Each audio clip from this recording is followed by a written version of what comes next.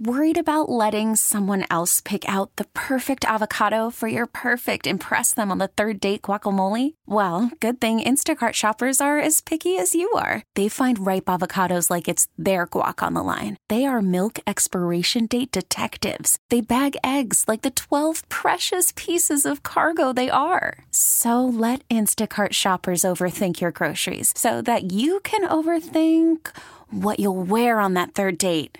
Download the Instacart app to get free delivery on your first 3 orders while supplies last. Minimum $10 per order. Additional terms apply. A bunch of us follow Albert Nahmad on Twitter. A lot of Heat fans, a lot of Heat Twitter folks follow him because he knows a lot about the salary cap. He joins us here on the guest line. Albert, good morning. And so we're turning to you to get some hot tips on what the Heat cannot do in free agency starting this weekend with the salary cap. You know a little bit about the CBA. You know how all that works. So the first thing that I'll ask you about is the major guys that the Heat are going to go for this weekend. Guys like Gordon Hayward, guys like Blake Griffin. What is the maximum starting salary based on the cap projections that these guys would likely be asking for the Heat? As of right now, the salary cap is projected at $99 million, so they'd be asking for a max salary of $29.7 million. And based on where the Heat currently stand going into this weekend, how much space do the Heat have to work with? Right, so the Heat are going to start this summer with about $29 million of cap space, and that's without James Johnson, that's without Dion Waiters, and that's without Willie Reed. But they can get up to about $39 million. Now, how can they create that extra $10 million of cap space, right? Item number one, they could waive Wayne Ellington. That'll save you about $6 million. They can then waive and stretch the contract of Josh McRoberts. That'll save you another $3 million. That's about 9 of the $10 million difference. And then they can take some minor moves, each of which will save you less than $1 million, which is to waive Rodney Magruder, waive Akara White, or possibly even renounce Luke Babbitt.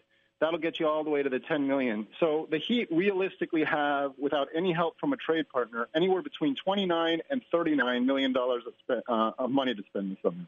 Right, and with Ellington, correct me if I'm wrong, they have until, the 7th to decide on that one? They have until the 7th, which means they can go through the entire moratorium period and figure out what their future is and then make the decision on Ellington after they have a better sense of that. Okay, so if these guys are getting, say, the max guys are getting a starting salary a little less than $30 million, we're talking the Heat having approximately $9, maybe $10 million to work with after signing one of the huge guys. So there's no real reasonable scenario for folks out there asking, Albert, about can they sign one of the big guys and also keep James Johnson and Dion Waiters. There's really no reasonable scenario that they could have all three.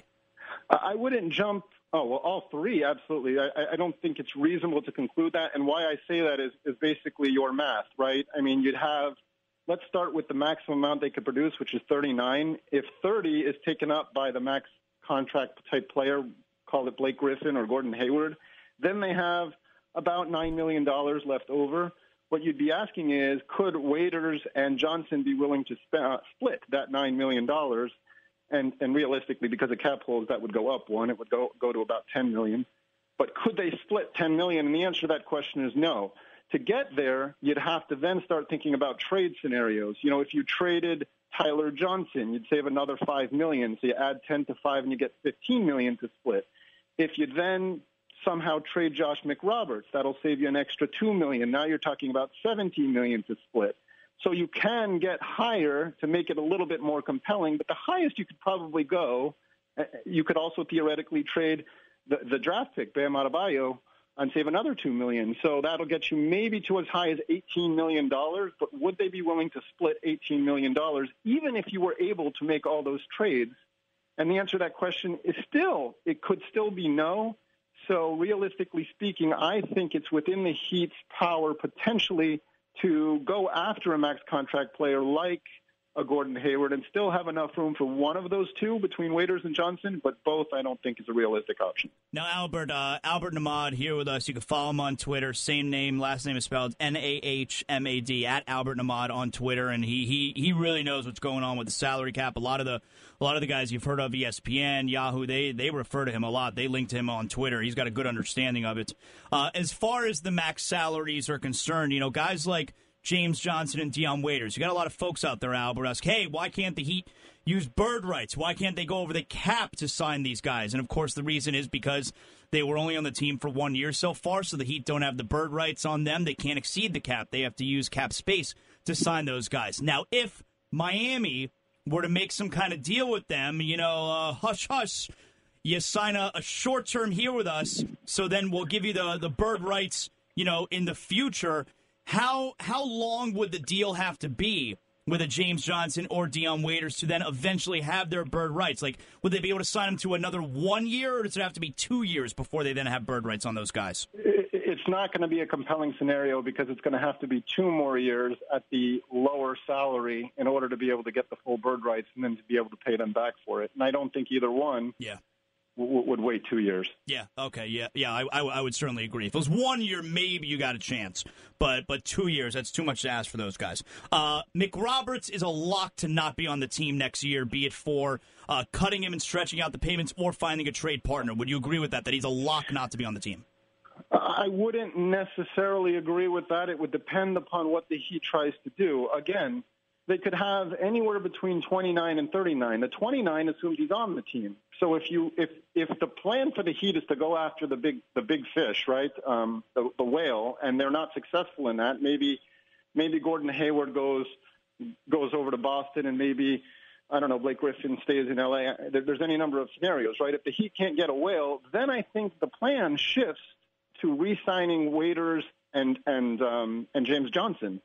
That's probably not going to take you even the $29 million, or certainly not much more than that. So in that scenario, the Heat might go after a third player, and whether or not they're able to get that third player would dictate whether or not they need to waive Josh McRoberts. When we talk about a guy like Paul George, a lot of folks out there, they want the Heat to try and trade for him, but they really don't have the assets to put together to trade for a guy like that, correct? I agree with you. I mean, a lot of people have been talking about the possibility of trading for Paul George, and they've been mentioning players, in a, sort of like Tyler Johnson and maybe even Justice Winslow as an enticement to get him. But when you look at it realistically, and you can't really think about it from the perspective of Miami. When you're offering a package to Indiana for Paul George, you got to think about it from Indiana's perspective. And why would Indiana want to take who's a very good player in Tyler Johnson, but a player whose contract is about to explode higher at over $19 million each of the next 2 seasons, and he has a trade bonus which could take it to $21 million if he doesn't waive it. Why would Indiana want to take on a player like that? In addition to Justice Winslow, if he improves his outside shooting, he could become an incredibly valuable player. But if he doesn't, he might not even be a starter in this league over the long term. So that kind of package I don't think has any chance of enticing Indiana, especially when the package that they're receiving in return elsewhere, which, if you believe any of the reports from Boston, includes 1 or possibly even 2 first-round draft picks. It's just not compelling enough for the Heat. As far as Tyler Johnson is concerned, if the Heat were to trade Tyler Johnson, he's due to make $6 million this year and then $19 million next year. But if they were to trade him, what does his, number look like when you're working out the monies in a trade to get the salaries close to match? Is it an average of the 4 years? Is it what he's making right now? How does that work? It's what he's making right now plus his trade bonus if he doesn't agree to waive it. The new collective bargaining agreement allows you to waive your trade bonus at will. He's got a 15% trade bonus, which would be $3.8 million, and that would be spread over the next couple of years if he's traded after July 1st, right? So it would take his salary from $6 million to, $7.8, and then next year's salary from $19.2 to $21.1. He would have to waive that trade bonus in order for it to go down to where it is now, which is $5.9 million for this year and $19.2 for next. But that's what you'd be looking at. You'd be looking at trading out 5.9 to, if he doesn't waive his trade bonus, anywhere between 5.9 and $7.8 million of salary this year. Now, finally here, Albert, to free up some monies so that the Heat can do multiple things along with signing one of the big-time free agents, if they were able to get Gordon Hayward, let's say, to agree to the max deal, are the Heat in a position where they're able to do a sign and trade with Utah, then sending back some monies over to Utah, which can then, of course, open up some more money for them to do more spending? Are they allowed to do that? Are they allowed to do that? Yes, they are allowed to do that. The question is, does Miami have the pieces that Utah would want to pursue that as an option relative to all the other options they have on the table? Okay, very good. Albert, excellent job. And again, you can follow him, Albert, at Albert Nahmad on Twitter. He knows about all this salary cap stuff. Have you ever been asked a salary cap question that you don't know the answer to? Very, very rarely. Yeah, you don't have to be humble. You don't have to be humble. You can go to braggadocious. That's all right. That's all right. That's why we're having you on. We'll probably we'll get in touch with you again, maybe in a week or so once the you-know-what's really hit the fan with the free agency. Thanks a lot, Albert.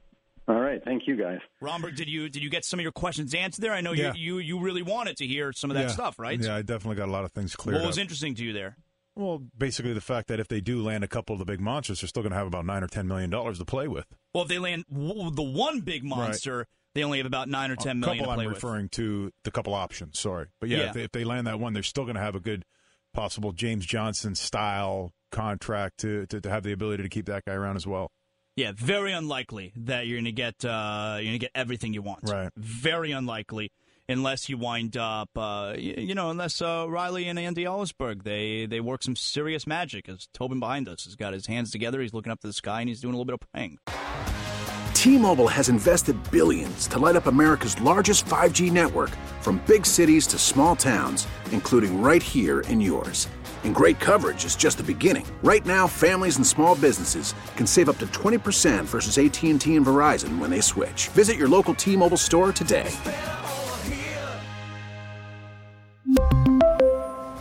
Plan savings with 3 lines of T-Mobile Essentials versus comparable available plans. Plan features and taxes and fees may vary.